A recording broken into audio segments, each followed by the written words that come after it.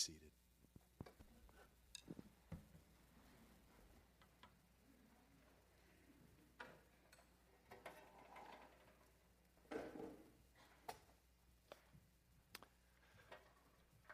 What a powerful song. A great way to be led in worship. I don't know about you, but as I was singing and just reflecting on that simple phrase, I surrender, I have to confess that in my heart, I wanted to be very sincere in singing, God, I surrender. I'm here to worship you. I surrender to you. And yet I also recognize that when I leave this place and I go about the week and I'm at home or I'm in the office or I'm driving in the car, it's not always so easy for me to live surrendered to God. And in this series that we're calling Honest to God, we are being reminded about this invitation that God has given us to live surrendered lives, surrendered to the truth of God's word, and yet how easy it is for us to believe the lies that the enemy would sow into our minds and into our hearts to take away the power and the freedom that God's word is intended to give us. And yet sometimes that battle that rages within us goes unseen in those storms in our spirits, in those storms in our souls that we hide behind the mask of, oh, I'm okay. How are you doing? Oh, I'm good. All the while, that churning is going on in our lives, and we're wondering, what are we missing, and how do we get back on track with God? Well, I want to invite you this morning to do just what we sang.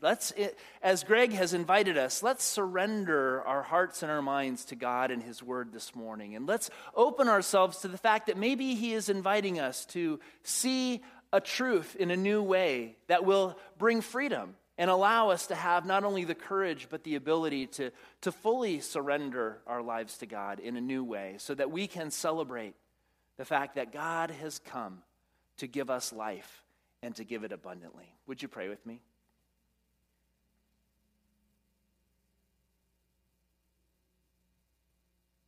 God, this morning we come recognizing that even though we often desire to live surrendered to your love and surrendered to your grace and surrendered to your truth about who we are and our need for your mercy and your forgiveness in our lives, as we go about our week and we go about our relationships, there are so many times that we fall victim to wanting to take back control because we believe that your word is true, and yet we also believe the lies of the enemy that somehow we have to be better. Somehow we have to work for other people's approval and to live up to their expectations of us. God, forgive us for the ways that we take our eyes off of Jesus and this message of endless love and endless grace that you have invited us to experience in our lives. Teach us through your word again today how you are inviting us to a whole new experience of life in Christ so that we can be a light in the darkness of this world and that we can share the love and the mercy and the grace that we have received with all those who so desperately need to hear the good news of Jesus Christ. We ask this in his name. Amen. As we've been going through this series, we've been recognizing, kind of based on the parable of the sower and the seeds that Jesus taught, that much of our life, whether it's our walking around, eating, sleeping, working life, or even if it's much of our church life and our religious life and even our spiritual life, is lived above the ground. We can live all of the things that we see and the tasks that we perform and all of the goals that we have for ourselves are all kind of lived in the light of day. But as we're going through this series, I think what Jesus is inviting us to recognize is that so much of the spiritual life that he's invited us to experience happens first and foremost under the ground, deep in the soil, in the place where seeds are planted and roots grow, and they sink down into the soil of our lives, and it's as we allow the Word of God to be the thing that takes root in the soil of our lives, that's what leads to the fruit of an abundant life that God has invited us to experience. Peter Scazzero, a pastor on the East Coast who wrote a wonderful book called Emotionally Healthy Spirituality, suggests that our lives are much like an iceberg. About 10% is what you see above the waterline, and about 90% is what exists below the waterline. And too often we're taught by our culture and by our relationships that we should never really expose what's below the waterline, but only focus on what's above. But I think as a result of that, we allow the enemy to come in and to either steal the word of God and take it away, or to sow other seeds of weeds and thorns that will come in and choke out the word of God and cause us to miss the good news that Jesus came. We've looked at the performance trap and the approval trap, and today we're looking at something that goes even a little bit deeper, and we're calling it the blame trap. The blame trap is the false belief that those who fail, including ourselves, deserve to be punished. At its root of all of these traps is fear. We talked about how the performance trap has at its root a fear of failure, or the approval trap has at its root a fear of rejection. And as we look to the blame trap, what we see at the root is this fear of punishment. And what we do is we don't recognize that we walk around fearing with the anxiety that somehow if we mess up, or if we make a misstep, or we don't live up to other people's expectations, we're going to incur their wrath, their anger, their punishment, their rejection. And so that leads us to our own propensity to want to lash out and punish others. As we talked about last week, the anti-golden rule, to do unto others before they do unto you. And the logical result of Satan's deception in our lives is that we live lives with this free-floating fear, and we experience anxiety and what we've come to call stress in our lives, all the while thinking that somehow this is just a part of modern life. It's a part of the busyness of our culture. We just run faster and faster, accepting the fact that we live these anxious, hurried, fearful lives, not recognizing that in the midst of our busyness, we haven't taken the time to pay attention to what's below the surface. And somehow underneath there, we've allowed ourselves to really believe the lie that we need to be better, we need to be smarter, we need to work for other people's approval, because if we don't, somehow we're going to find punishment at the end of the road. These feelings of anxiety and stress are symptoms of a deeper fear that we live in our lives, indicating that we're not basing our thoughts and our perspectives about ourselves and those around us on God's truth, but we fall in victim to Satan's lies. In the book of 1 John, he talks about how we know the truth of God's love for us, and how this knowledge, this truth, is intended to be something that gives us an anchor for our souls, as we sing in that song that we've learned here at the church. It gives us that foundation that we can build a life on. But if we don't really believe that truth is true, then we can begin to believe these other lies that the culture and those around us wanted to believe. He says in verse 13 of chapter 4 in 1 John, "This is how we know that we live in him and he in us. He has given us of his Spirit." And we've talked about how the Spirit of God was given by Christ not only to reveal God's truth to us, but also to be that confirmation that truth is real. And we have that power, we have that encouragement, we have that presence of God with us every day, not just here in church on Sunday morning, to remind us of these truths so that we can live them out every day and every hour. "And we have seen and testify that the Father has sent the Son to be the Savior of the world. If anyone acknowledges that Jesus is the Son of God, God lives in them and they in God, and so we know and rely on the love God has for us." Catch that though. He says we know. We have this intellectual knowledge that this is true, but he also says, and we rely on this truth. If you rely on something, it's something that you come back to over and over again. It becomes a need that you have. It becomes something that you feed on with your soul. But too often, I think we're tempted to believe the truth that God has saved us in Jesus, but then we rely on our own strength, or we rely on the approval of others, or we rely on our ability to perform to somehow find meaning and value in our lives. What John is saying here is that we not only know that God loves us, but we rely on this love to build our lives on. God is love. Whoever lives in love lives in God and God in him.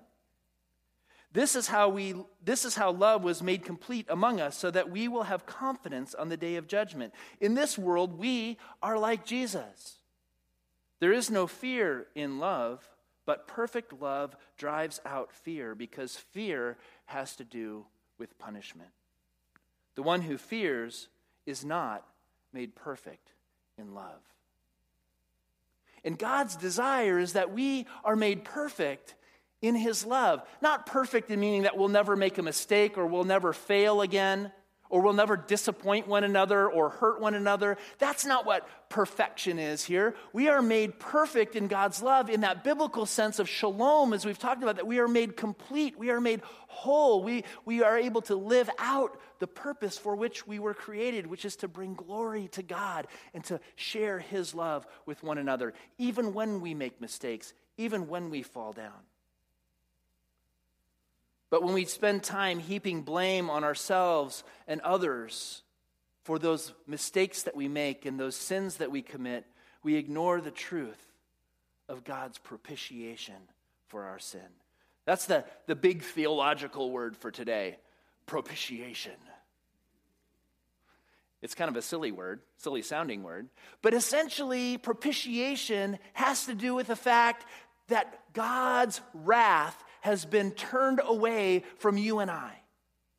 And most of us know, right, that if somebody does something unjust or unfair to you, an appropriate response is to be angry, to be righteously indignant, to say, hey, that was not fair, that was wrong. In fact, we get angry all the time. If you've ever worked in retail, you know customers are more than willing to come with all their anger and say, hey, your product failed. This wasn't fair. In fact, we're conditioned by our culture that the squeaky wheel gets the grease, and if you are loud enough and you're intense enough and you express your anger strongly enough, you can usually get people to cow to whatever it is that you're trying to get them to do. Most of us would agree that anger is an appropriate response when someone has been unjustly wronged. It's no different with God. God is a holy God. He had created this world to be a paradise of love and a place for humanity to live and experience relationship with him. And yet sin and brokenness has crept in. Why wouldn't he be angry? But his anger isn't at you and at me. It's at the brokenness and the sin that has marred his creation. God is righteously angry about sin. And yet, what we learn in the Bible and what we learn from Jesus is that although he's righteously angry at sin, he is also infinitely loving and full of mercy and grace. See, providing his only begotten Son as the propitiation for our sin was the greatest possible demonstration of God's love for us. Christ's sacrifice on our behalf satisfied that need to stand up for his own justice so that he could also say, it's okay, I love you in spite of the fact that you are experiencing the brokenness and the sin of this fallen world. You see, because of Jesus, God no longer looks at us with eyes of judgment and condemnation. A simpler and maybe a little bit more deeply personal way of saying this for you and me, which I think is one that often we miss, is God is not angry with you. God is not angry with you. How often do we mess up or make a mistake, though, and become fearful that, oh no, God is angry with me, or God is going to punish me, God is going to zap me because I'm making these mistakes, right? In fact, if we have difficult circumstances and things aren't going our way, often our temptation is to go, God must be punishing me because he knows A, B, and C about my life. But you see, that's the lie of the enemy that comes in and says, because you're broken, because you're sinful, because you're fallen, God's going to be angry with you. And you should shrink from God. You should hide from God. Like Adam and Eve in the garden, you should run away from God because you don't want to see God when he's angry. But Jesus comes and says, no. God loves you. God's not angry with you. God's anger against sin and brokenness has been satisfied because he says, I will take the punishment for sin upon myself as a way of demonstrating how much I love you and I care about you. So you don't need to be afraid of the punishment for sin anymore. And you can learn to live in the freedom and the joy of life that I had intended. All of us fail, but this doesn't mean that we are all failures. And it doesn't mean that God is angry with us because he's given us his Spirit. We know and we rely on this love that he has for us. But when we fall victim to the blame trap, we tend to make two major errors in our lives: criticism and judgment. We criticize people around us because we are fearful that maybe their mistakes are going to fall on us and we're going to get blamed for the mistakes that they make. Or we see ourselves and their shortcomings, and because we are often angry and at ourselves, it's easy for us to lash out at one another because of our own fear and anxiety that somehow we're not measuring up. Or in the worst case, we can begin to believe that somehow God has made us the agents of his condemnation for everyone else. Right? We have this overactive sense of justice and right and wrong, and so we take it upon ourselves to be God's mouthpieces of condemnation for all those around us. Robert McGee, in his book, The Search for Significance, which again we are kind of using as our inspiration book for this series, says that if we allow performance to reflect our value and our failures to make us believe that we are somehow unworthy of approval in other people's eyes, then we'll usually feel completely justified in criticizing and condemning everyone who fails or makes a mistake, including ourselves. See, whenever we feel that we've fallen short of what is expected of us in terms of performance or approval, we're likely to search for a reason for that failure or a person to lay blame on, a scapegoat to take the heat. Whether consciously or unconsciously, we'll tend to point an accusing finger at somebody because you know that punishment is coming somewhere and we want to avoid it as much as possible. You could say it's a self-protection mechanism. If possible, we'll try to place the blame on others and thus fulfill the law of retribution from the Old Testament, right? An eye for an eye. You do that to me, I'll do that to you. So blaming others also puts a safe distance between us and their mistakes and our fragile sense of self-worth. Yet more often than not, if we really are going to be honest with ourselves and honest with God, that accusing finger that we're so quick to point at others is usually pointed right back at ourselves. And how hard is it to take that critical voice out of our own head that often comes with words like, oh, you're so stupid. You did it again. Why do I keep doing that? And we name call and we berate ourselves and we beat ourselves up, somehow thinking that if we beat ourselves up enough that somehow maybe we'll negatively motivate ourselves to do it differently next time or to be a better person. And the more we beat ourselves up and berate ourselves and point that accusing finger inwardly, the less we are able to really allow God's mercy and his grace and forgiveness to give us the peace of God in our lives. And how easy it is then to turn that judgmental finger towards other people when we don't really love ourselves. How easy for us to be critical and judgmental of those around us. But McGee says in his book, any form of condemnation is a powerfully destructive tool in the hands of the enemy that says, I will make you sorry for what you did. He tells the story of Ellen, who discovered that her 15-year-old daughter was pregnant. She spent a week without sleep, tossing and turning, he said, trying to determine who was at fault. Was it her daughter who was at fault, who brought this reproach upon the family and made this spectacle that she was so embarrassed about? Or was she to blame for failing as a mother? How could her daughter have made such crazy choices if she had just been a better mother? Maybe it was her fault, or maybe it was the father's fault because he spent too much time at work and wasn't around to really raise their daughter well enough. All Ellen knew is that someone had to take responsibility for this crisis. And as a result, she lived with this fear and this anxiety and this stress that this whole situation was going to somehow bring condemnation and punishment upon their family. Rather than allowing the truth of the biblical witness to address our problems as people, we often resort to either accusing someone else or needing to find somebody to blame, to take responsibility for our problems.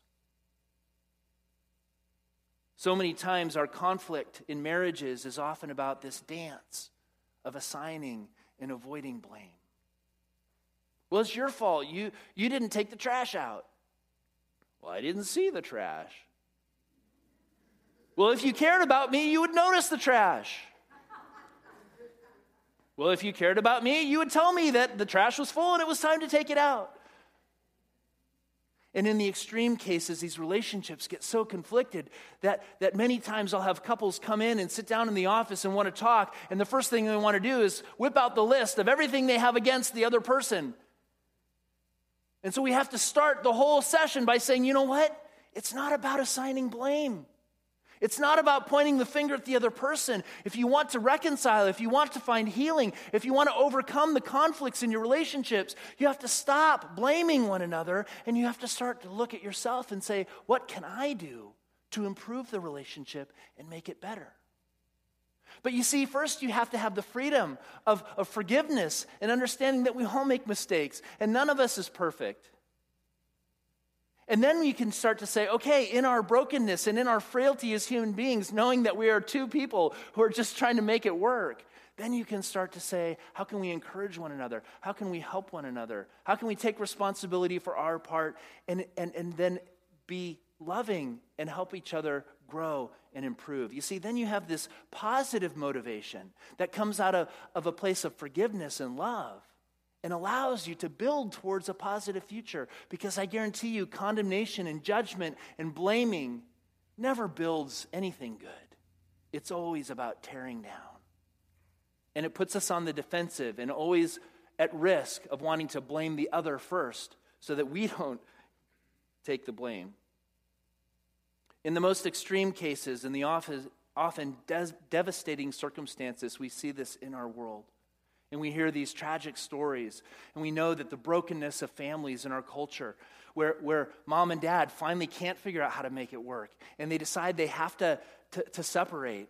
It's often the kids who in the midst of that will somehow take the blame on themselves and think somehow it was my fault. That if I had been a better kid, if I had been more lovable, that somehow mom and dad wouldn't have split. And the enemy is just laughing, because he has taken us so far away from the truth of God's love that says it's all about mercy and forgiveness and love. And if we get that right, then we can weather every storm and we can overcome every conflict and we can solve every obstacle. See, whenever someone fails, we need to affirm God's truth about them. That yes, there is brokenness. Yes, we make mistakes. But that doesn't mean that God loves us any less. It doesn't mean that God's forgiveness is any less available. It doesn't mean that every day is still not a new day to start fresh in Jesus Christ. The truth of God's perspective can change our condemning attitude to an attitude of love and a desire to help. See, believing these truths in the core of our being was God's intention in sending his Son and in sharing his Spirit. And as we live in the truth of God's love and his forgiveness for us, we will gradually become more and more able to be people of love and mercy and grace, forgiving others even as God has forgiven us. Now, this doesn't mean that we become doormats. It doesn't mean that we overlook abusive behavior. It doesn't mean that we accept all kinds of sinful lifestyles just because God says we should forgive and go along and get along. That's not what the Bible is teaching us. We'll continue to recognize that sin continues to mar God's creation and that God has given us his love and his mercy and his grace, not as a free license to go and sin some more, but to be set free from sin so we become agents of God's creation, bringing healing and restoration to what is broken and what is lost. As we depend less and less on other people and those around us for our self-worth, and the sins and the mistakes that we make become less of a threat to our own sense of identity, we'll desire to help others more and more see the same truth of God's love that we see, that God has shown to us. I mean, Jesus said that the greatest command is to love God and love others as yourself. But if we don't really love ourselves, how can we really love others? In Luke 6, verses 27 and 28, Jesus said, "But I say to you who hear, love your enemies. Do good to those who hate you. Bless those who curse you. Pray for those who mistreat you." Wow, that's kind of countercultural, isn't it? Christ didn't come to die for the lovely and the righteous and the holy. All of us have sinned and fall short of the glory of God. As we grow in our understanding of his love for us, and we continue to understand that he's rescued us from the righteous condemnation that we deserve for our sins, we gradually become more and more patient and kind with everyone around us, starting with our own family and our own church family and those in our culture that are in desperate need of this kind of love and grace. I want to turn briefly to a story out of Jesus' life in the Gospel of John, chapter 8. Looking at verse 3 and following, Jesus was teaching, and the teachers of the law and the Pharisees, it says, brought in a woman caught in adultery. They made her stand before the group and said to Jesus, "Teacher, this woman was caught in the act of adultery." She was caught in the act. In the law of Moses commands us to stone such women. Now, what do you say? See, they were using this question as a trap in order to have a basis for accusing him. But Jesus bent down and started to write on the ground with his finger. When they kept on questioning him, he straightened up and said to them, "Let any one of you who is without sin be the first to throw a stone at her." Again, he stooped down and wrote on the ground. At this, those who heard began to go away one at a time, the older ones first, until only Jesus was left with the woman still standing there. Jesus straightened up and asked her, "Woman, where are they? Has no one condemned you?" "No one, sir," she said. "Then neither do I condemn you," Jesus declared. "Go now and leave your life of sin." You see, in this story, these religious people, these perps, the professional religious people were coming to try and trap Jesus. Right? They wanted to force him to sacrifice his commitment to God's mercy and grace and love that he came to preach with the arrival of the kingdom of God. And in their minds, this grace that he was preaching was a threat to their whole religious system. Because God had given them the law. They knew right from wrong, and they had this law, and they were able to use it to judge all those around them of who was in and who was out, who was good and who was bad. And yet here came this would-be Messiah preaching grace and forgiveness and love. This guy's going to threaten our whole church system here. And so they tried to come up with a trap for him and get him to go against this mercy and grace of God that he was preaching in order to uphold this religious law that God had given them. See, they had this mask of religiosity that somehow blinded them not only to their own sinfulness and their complicity in the way that they have mistreated this poor woman. I mean, if you think about the story, here they've dragged this woman into this public square, surrounded her with these angry men who are going to pick up rocks and stone. Where's the guy? Why isn't he there? You know, did they even consider his culpability in the whole relationship? Were they even really caring about what this woman had done, or were they just using her to try to get to Jesus? How much of their sin is so evident in this story that they're not even aware of? In their righteous-mindedness, they're committing sin after sin, trying to trap Jesus. And Jesus, in his wisdom, don't you want to know what he wrote in the dirt? Oh man, I wish I knew. Someday we'll know. In his wisdom, let the one who is without sin cast the first stone. Oh man. And if you think about it, who are the first to walk away?